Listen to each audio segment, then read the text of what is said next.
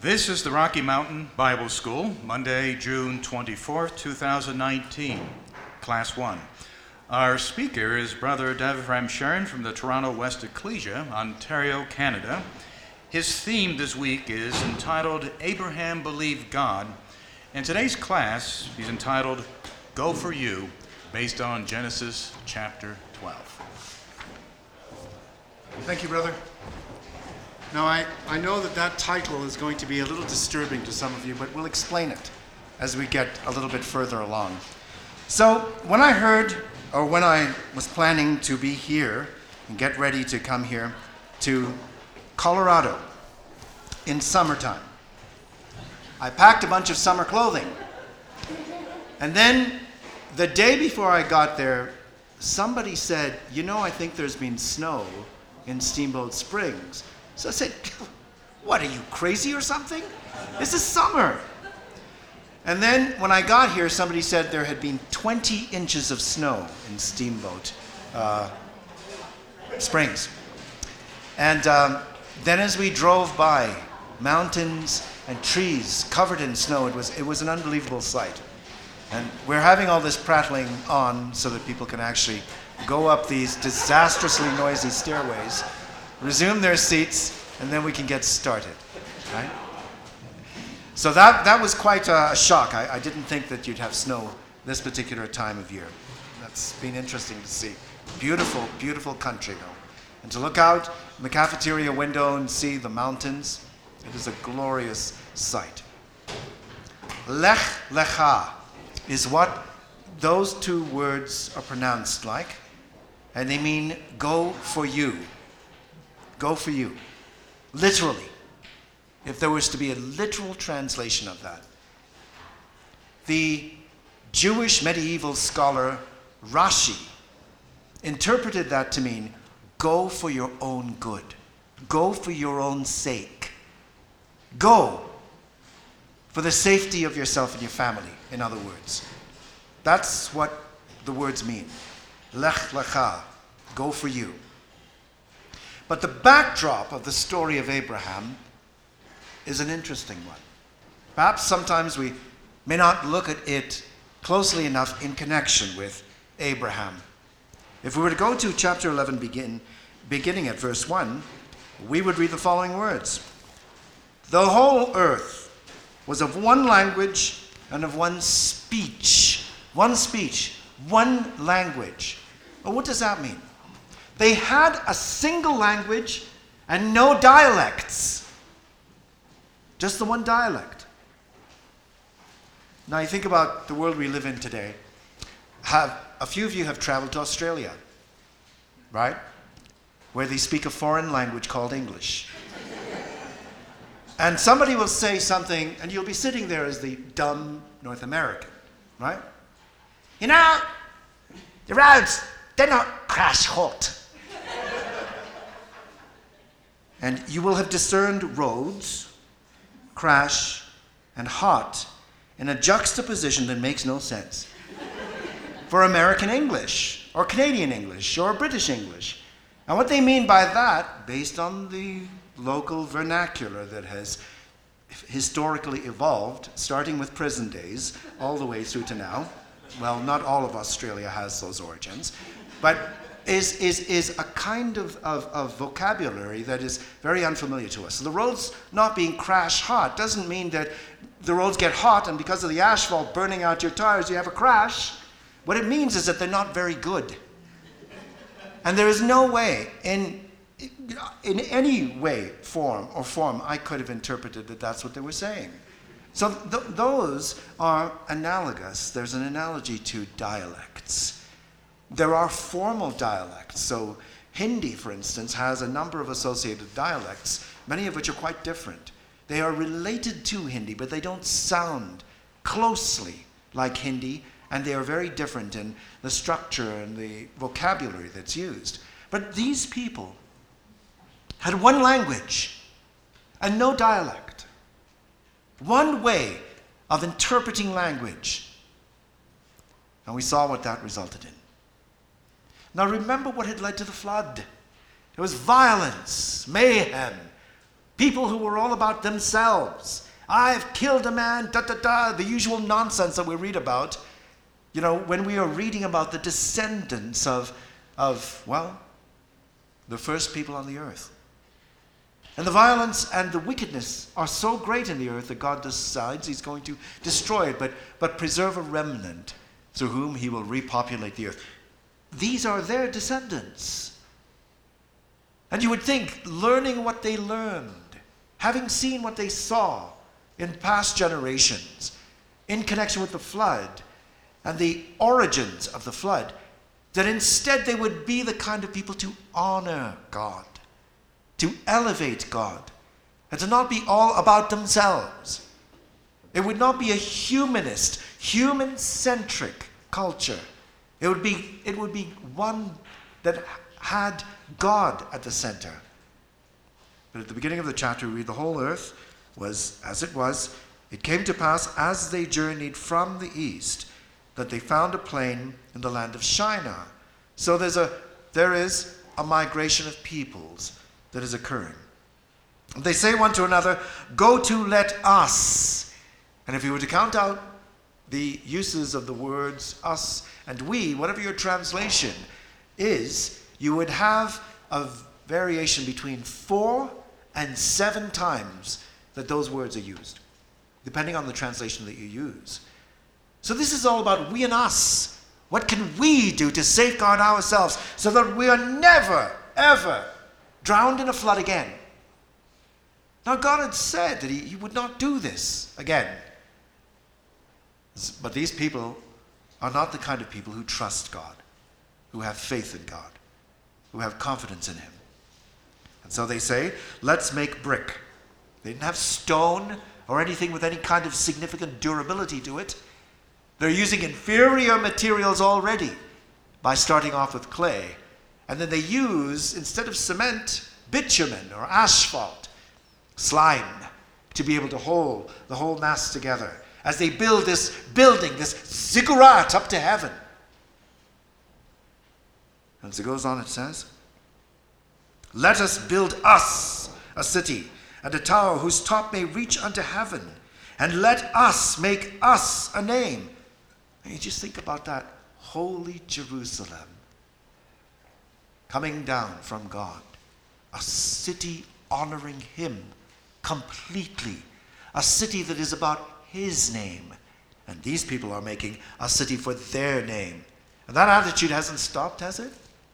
It's everywhere in the world today. It's still the attitude of human nature speaking in its constructions, in its devices, in the things that it makes for itself, to have a figment of shelter from the storms. And so they build this to make themselves a name, lest we be scattered abroad upon the face of the whole earth. So they're united. They have unity.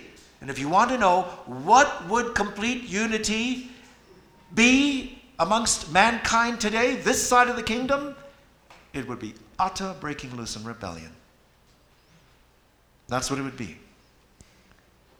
And so they are making themselves something to prevent themselves from being scattered abroad, as had been the case at one point in time. And they do not want to be drowned. They're going to have something that they can ascend and be at the top of, lest there ever be a flood again. And it reaches up to heaven, which means they're challenging God. They're challenging God. Now, what they are doing is the opposite of what God told them to do. He said, be fruitful and replenish the earth to Noah and his children. And that word replenish means to fill or to fill again. So it was not about concentration of people in one area. It was about them repopulating and spreading out through the earth. So this is an act of disobedience on multiple levels. On multiple levels. It goes on, and it says, and the Lord came down to see the city and the tower which the children of men builded. And Yahweh said, behold, the people is one. The Revised Version says they are one people. One people. And they have all one language. And this is what they begin to do. Now nothing will be withholden from them, which they purpose to do. And so the angel of Yahweh, who is speaking on his behalf and evaluating the situation, who is down there in the midst of humanity. Now, could they not have done that from heaven? Oh, the heavens? Of course they could have, but there's a message. God's angels are in the midst of humanity without them ever knowing. They're in our midst without us ever knowing. And he evaluates, and he says, look, because of their unity in number, their aggregation as one people, and because they speak one language, they are able to do this thing. Now you just think of the internet that we have today and what it allows people to do. People in Sweden are able to get information on how to build a bomb from people who are in Iraq through the internet, when any kind of communication along those lines would have been impossible 50 years ago. You couldn't write a message to a terrorist in a letter and post it 50 years ago. Today, on the internet, anything is possible. Anything is possible. Advanced research is occurring in China, which allows for the severing of the head of a live person to put onto a dead but still healthy body of another person, so that that person can be a strong and healthy and walking and vibrant muscular individual. That's research that's currently underway. Research today, likewise, is underway to be able to find ways. Are there ways to be able to take thought and to electronically codify not just thought, but memory? Think of what mankind could be capable of. Artificial intelligence is now at a level of sophistication where you might think a robot will interact with you, or an application, a system will interact with you, and it will be very machine-like. But there's a new in-depth research that's occurring. MIT and now Microsoft are involved in this research. And it's called artificial emotional intelligence, which means through the loading in of images of all the variations in emotion of a single person multiplied by 10,000 people, an app is able to learn the subtle gradations of human response and emotion and interact accordingly. Already you may have, whether you know it or not, whether it exists or not, technology at the American border which is looking for heat distribution on your face as you lie about not having bought anything on your vacation. Now these are just the baby stage of what could happen, Mankind can easily destroy itself with its own technology. When God sent that angel down to evaluate what was going on, it wasn't with the intent of destroying mankind. It was with the intent of saving mankind so they did not destroy themselves. And so the angels say what they say. These people have one language, one dialect, and one notably rebellious disposition. Verse 7, go to, let us go down there and confound their languages, that they may not understand one another's speech. So they're going to take the one language and put confusion into it. So Yahweh scattered them abroad from thence upon the face of all the earth, and they left off to build a city. It would be like opening your Facebook account in which you are interacting, or your Microsoft application with which you are interacting with Teams, and all of a sudden all you can see on it is Russian or Pashtun or Swahili, and realize we can't do anything. We don't understand their language. They don't understand our language. However God did it, we're not told. But languages come into being. So that cultures and countries and kindreds and families aggregate around language. Around language. Today there are 3,000 languages and formal dialects on the face of the earth. 3,000. 3,000. Once there was only one. The multitudes on the earth spoke the one language and collaborated together for rebellion. Why is that so important in the Abrahamic story, in the narrative? Because Abraham now has to think outward from his country, from his kindred, and from his family, to go into a world where he has to be led by faith and periodic guidance from God to a country he's not certain of the actual positioning of. He's given promises by God, and he has to now live by faith. And he's in the territory of peoples who are foreign because of what happened in Babel. And an interesting point is, Babel in Hebrew means confusion. But the Babylonians called it something different. They called it Bab-Ilu, which means the gate of the gods. And so they saw this ziggurat that they were building as something that was a gate to the gods, when it was just a piece of rubbish made of clay and slime, and didn't go forward. We're then introduced to the generations of Shem, which leads to the generations of Terah.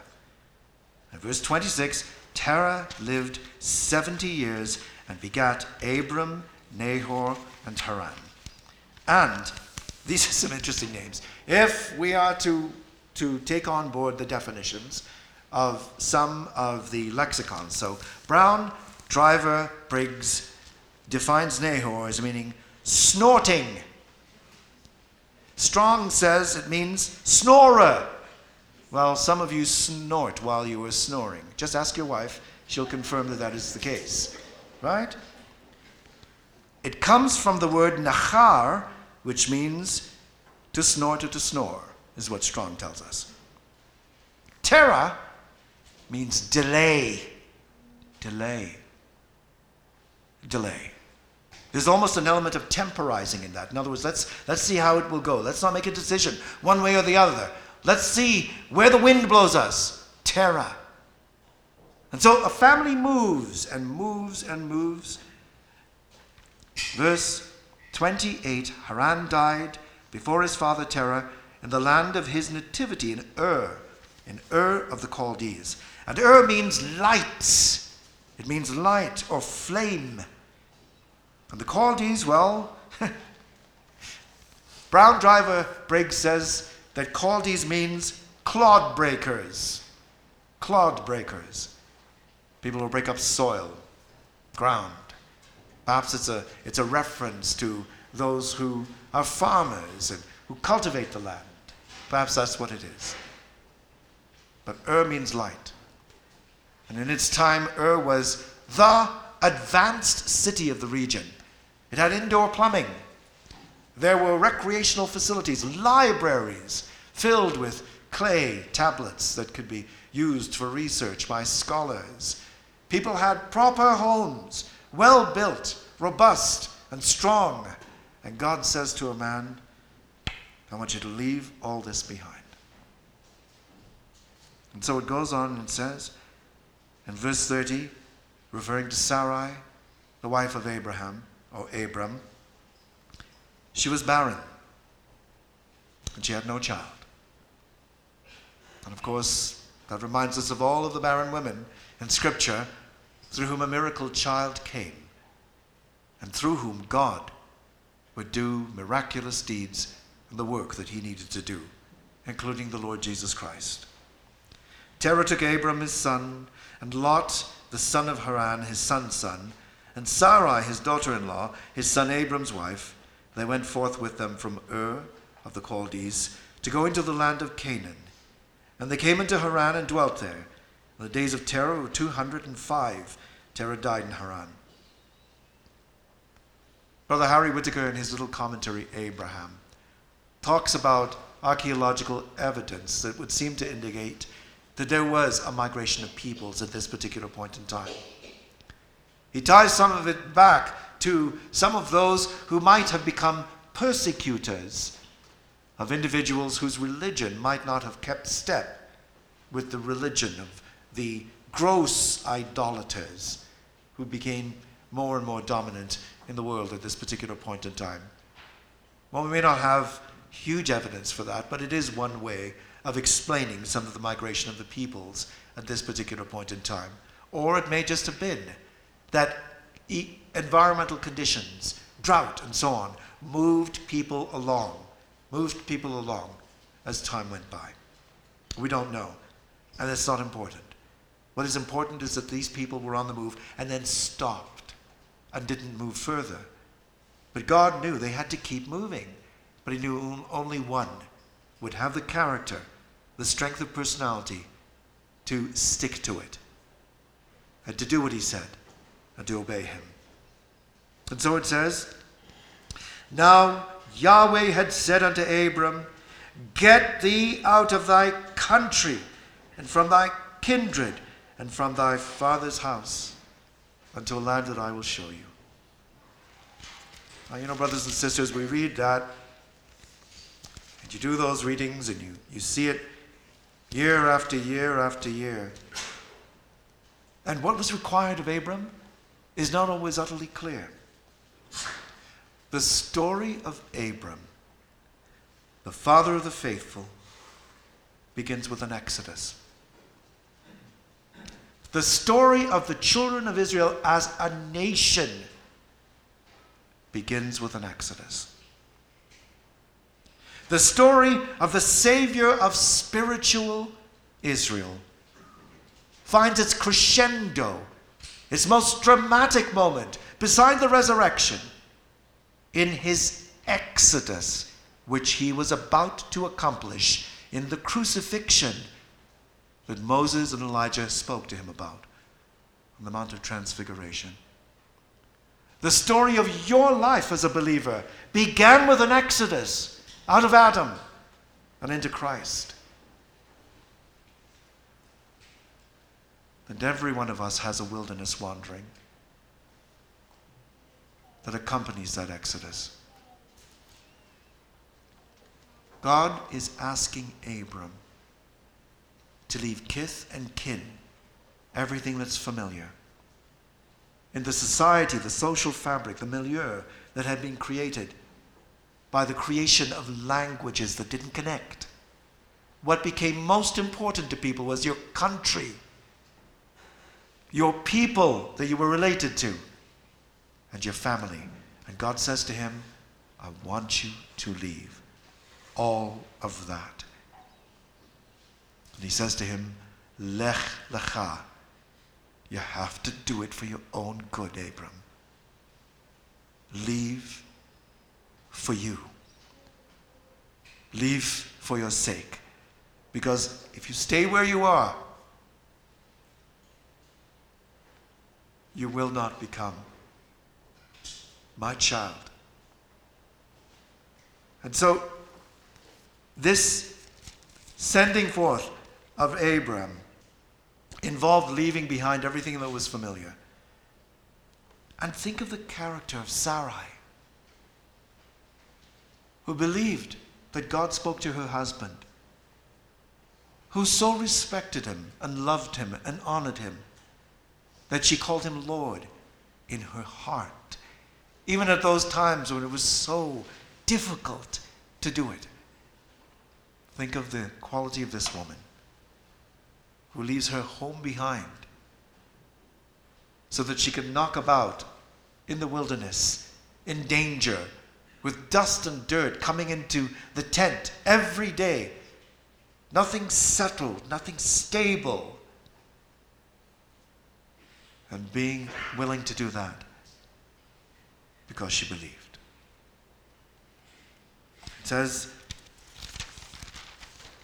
"And I will take you to a land that I will show you. I will make of you a great nation, and I will bless you, and I will make your name great." Now, what was it that the people who were trying to build Babylon wanted to make? A name for themselves. A self-made name. All about humanism. Human-centric thinking. But God says, I will make you a name. I will make you a name. I'll make him a reputation. He will make his name honorable. He will make his name something great. That's what he will do with his name. God would say the same thing to David in 1 Samuel chapter 7, that he would make him a name likewise. And we only need to read Matthew 1 verse 1 to see the name that's made, where billions of people have read these words about Jesus Christ, the son of Abraham, the son of David. And so Abraham didn't make for himself a name. God made it for him. And thou shalt be a blessing. Thou shalt be a blessing. All those who would be associated with Abraham would be blessed in him. Abraham's life would function as a template for the most godly life, not perfect, but a godly life full of faith and trust, when the eyes of flesh saw nothing to validate that trust. The way that he interacted with his wife, though he made such grievous mistakes with her. Now, I'll put in a plug for a book, not because he's sitting in the audience, but because it's a good book. If it wasn't a good book, I wouldn't put a plug in for the book. And that is Brother Rogers' Abraham and Sarah. Beautiful study. Fleshes out beautifully the relationship between the two of them. What they went through together thematically from the beginning all the way to the end of their lives. A profoundly lovely text. If you can get a copy of it in the rush to the table after this class, please get a copy of it. Harry Whitaker's book on Abraham, if you can find it, is also worth having a look at and reading. And look at what Brother Thomas says about Abraham and Alpes Israel. You might be surprised about the wonderful things that he talks about. In this particular instance, there are about 7 elements to the promise that God makes at this initial point with Abraham. 7 points. And if we were to list those 7 points, 1, he's promised that he will make of Abraham a great nation. Then land is promised to Abram's seed. Then the land is promised to him on the basis of 3 conditions, of which the first one is going to be met with him leaving where he is at this particular point in time.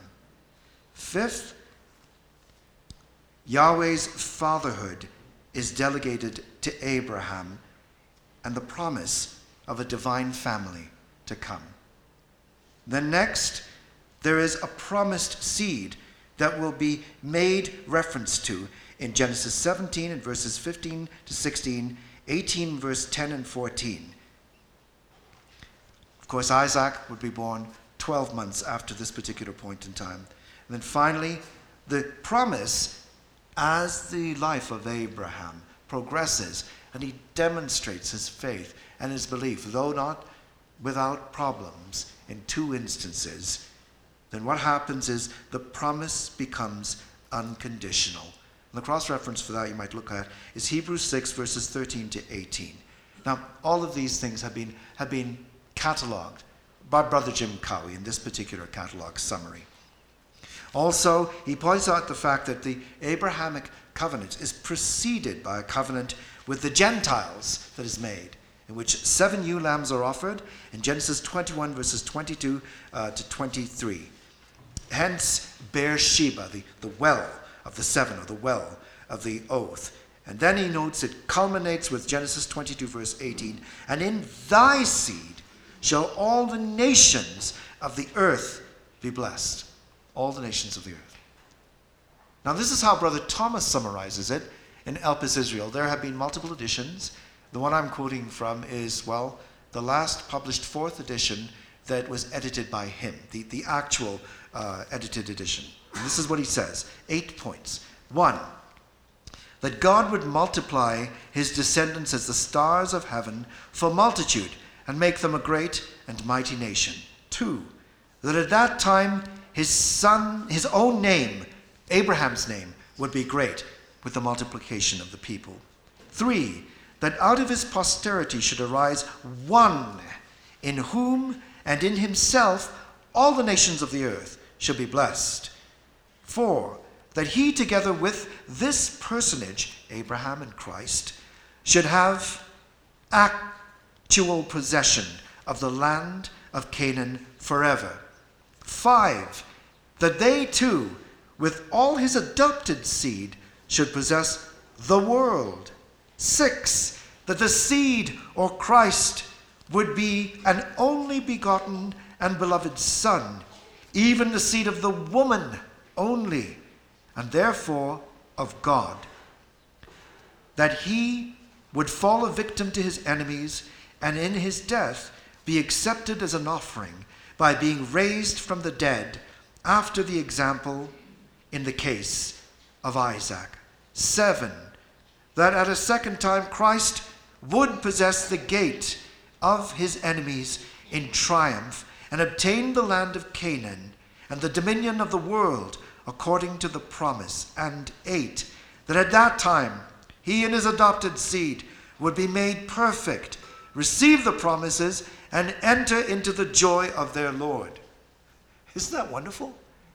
It means everything we believe is encapsulated in the promises made to Abraham, which start being made in Genesis chapter 12 and then are augmented more comprehensively in chapters following. But it's all there, the entire gospel. The gospel was preached to Abraham by God. Abraham believed the gospel. The identity, the face of the individual, that seed of his that would come, he couldn't see yet, but he had all of the gospel. He knew about the king that would come, his suffering, the multitudinous seed that would be multiracial, all those people in Revelation chapter 5 who sang. He knew all of that. And so right up front, God gives to him, even in the briefest of summaries, in chapter 12, that we see summarized for us in the written text, a comprehensive view of the gospel that we believe today. And so it goes on to say, Abraham departed as the Lord had spoken unto him, and Lot went with him. And Abram was 75 years old when he departed out of Haran. He takes his wife, he takes his nephew, he takes all their substance and all the souls that they'd gotten in Haran. And so wealthy people at that particular point in time had servants. I grew up in a home in Trinidad, which was just a moderate middle-class home. And there were people who were servants, people that did the laundry, people who took care of the gardens around the home. And the wealthier families had battalions of servants who did everything in the home. And servants weren't, in this time, necessarily slaves. They might be people who freely volunteered to become paid servants or members sometimes of the family almost. So you have that variety of people. When we read of Eliezer, he may not be a slave in the sense that we would think of African slavery, for instance, in the British Empire and in North America at its time. So all of the servants that he had go with him, his wife, his nephew. traveling. So Lot is a man who has some kind of faith in him. Some kind of faith in him. But he's like those people that are described close to the end of Matthew chapter 28. After Christ has revealed himself.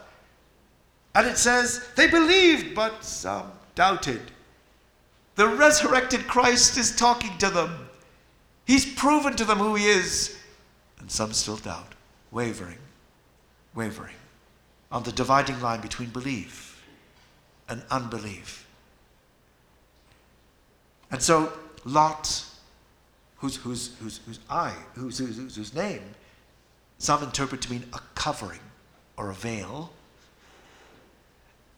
goes along with his uncle and his uncle's wife.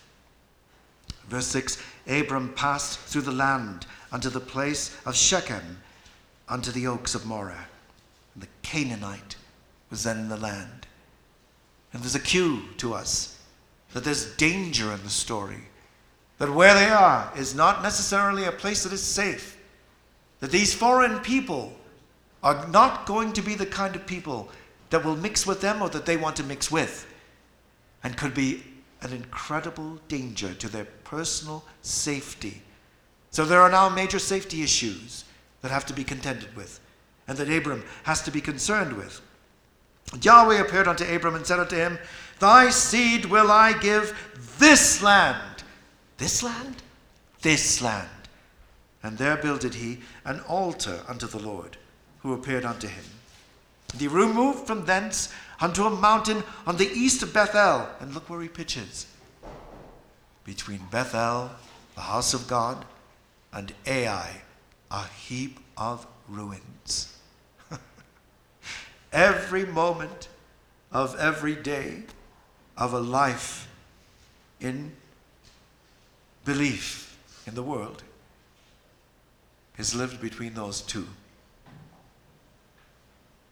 We are members of the house of God, but we often find ourselves dancing in that borderline between a heap of ruins and the house of God on the other side.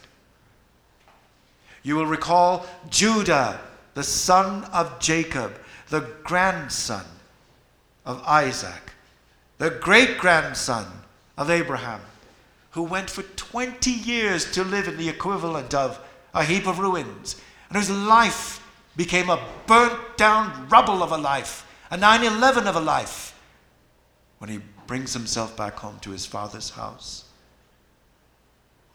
and re-enters Bethel. And so Abraham is in this place between these two terrible sets of choices.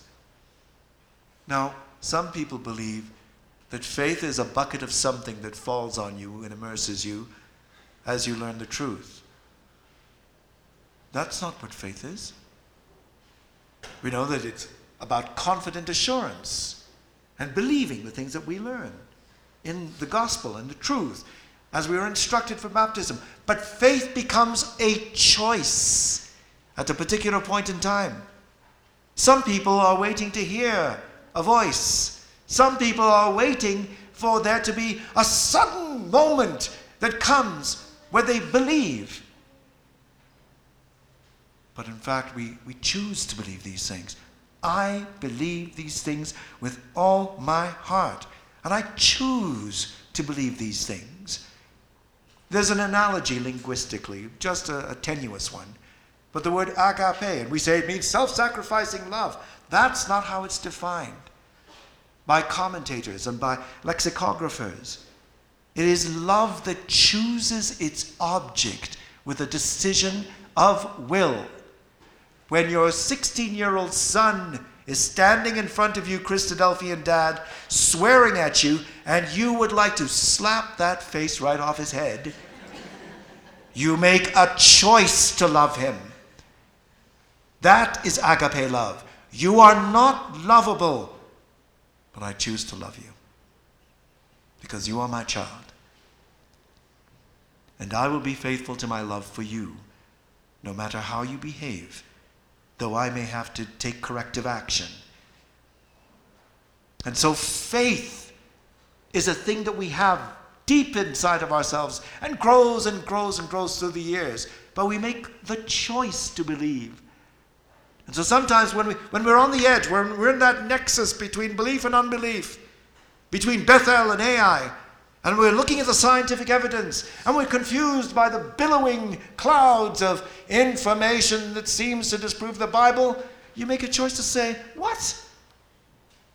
I'm not going to believe that. I believe Scripture, and I have enough confidence in what I see in it.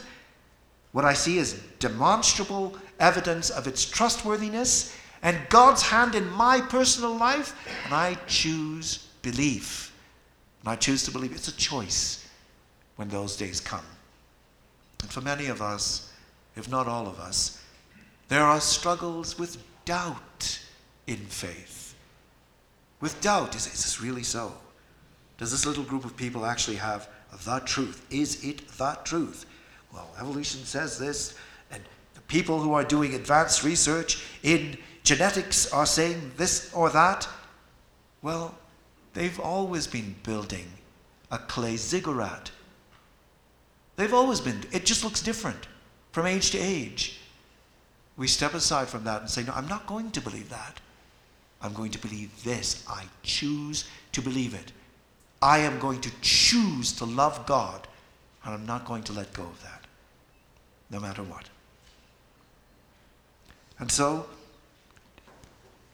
the story continues, and it says in verse 9, he journeys going towards the south, and there was famine in the land.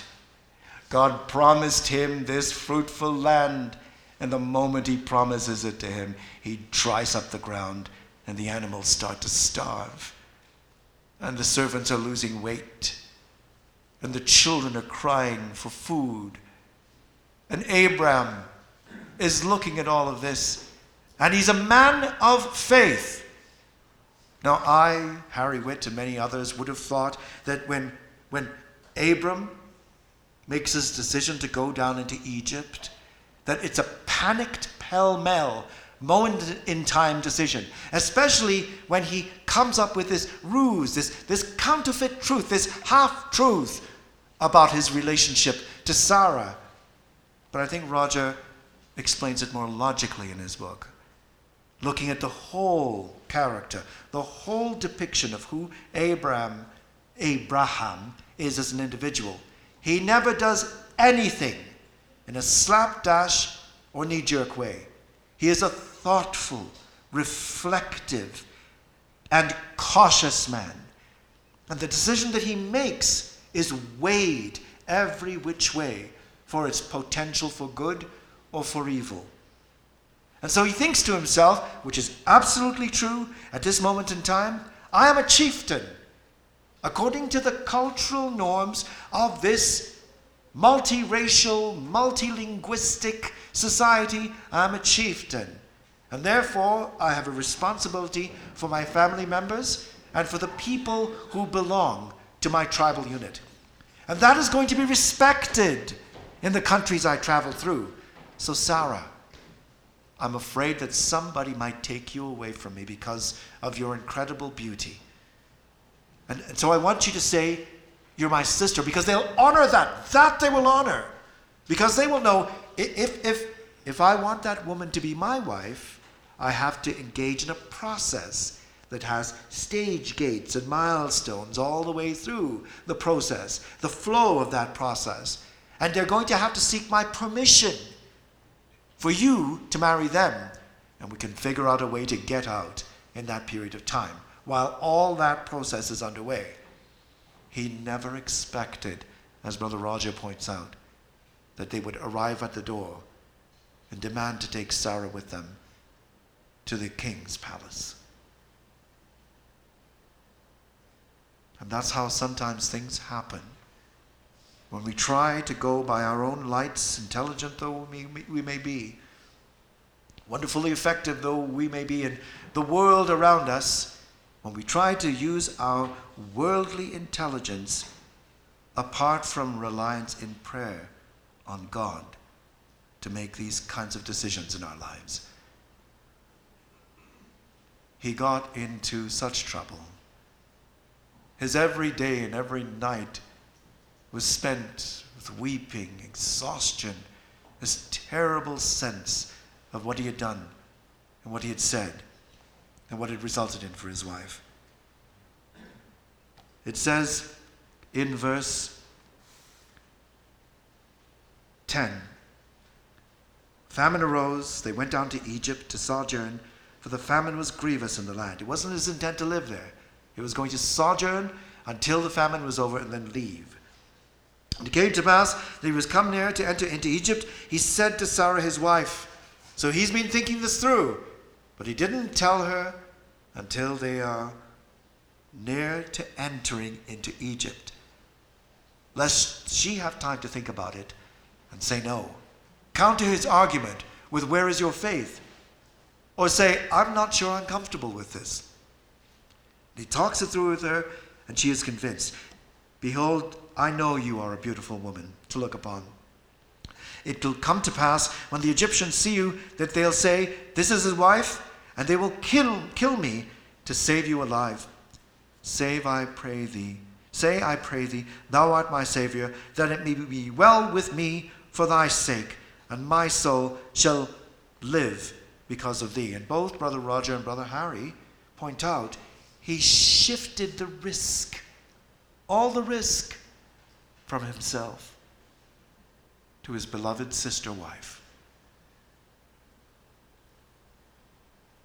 Brother Harry points out we should not feel anything but the greatest compassion and sympathy for this man.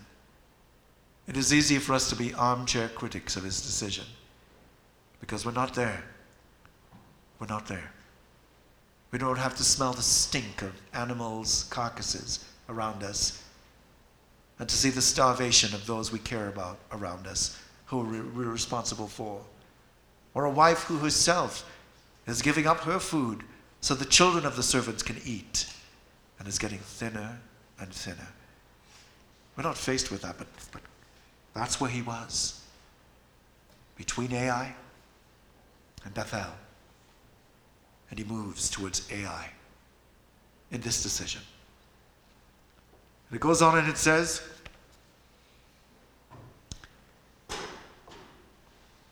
it came to pass, when Abram was come into Egypt, the Egyptians beheld a woman, that she was very fair. Princes tell Pharaoh. They come and they take the woman to Pharaoh's house. Can you imagine that moment of separation? If you want to see it fleshed out, read Brother Roger's book. And he entreated Abram well for her sake. And Abram has to keep up this travesty. Sarah has to do it for love of him likewise. And Pharaoh keeps giving him gifts and giving him gifts and giving him servants and giving him animals. Everything he lost in the famine he regained, but at what a terrible cost. And then finally, God touches the harem, the women's quarters, where all the women lived, raised the children, and so on. And they're affected. And Pharaoh comes to understand why. And Pharaoh, can you imagine that moment? There was a Pharaoh that stood in front of Jacob and said, how old are you? There's a Pharaoh that stood in front of Abraham and said, what were you thinking? Why did you lie to me? Why did you say this to me? Abraham doesn't even have an answer. There's no answer. Later on, in another situation, there'll be an answer. But not at this moment. And then he says, look, here's your wife. And what did he see? An Egyptian princess in front of him, clothed with Egyptian clothing. Her eyes widened with the dark lines with which the Egyptians made themselves up. Her hair coiffed as would be the hair of an Egyptian princess. Jewelry on her. And he was responsible for all of that. And he leaves. And God leaves it up to us to imagine the conversations, the feelings that come after that. Pharaoh gave commandment concerning him, and he sent them away, and his wife, and all that he had. There isn't one single life in this room that is clean and clear and free of sin, shame, regrets, things we wish we could go back and undo or unsay or unexperience. But that is the life of a believer. And we push through and we get past. If you have no regrets to look back on in your life, you haven't changed, because you don't see anything wrong with what you did or said or experienced. But if we have things to look back on and wish we could go back and redo them, we're actually growing in the faith.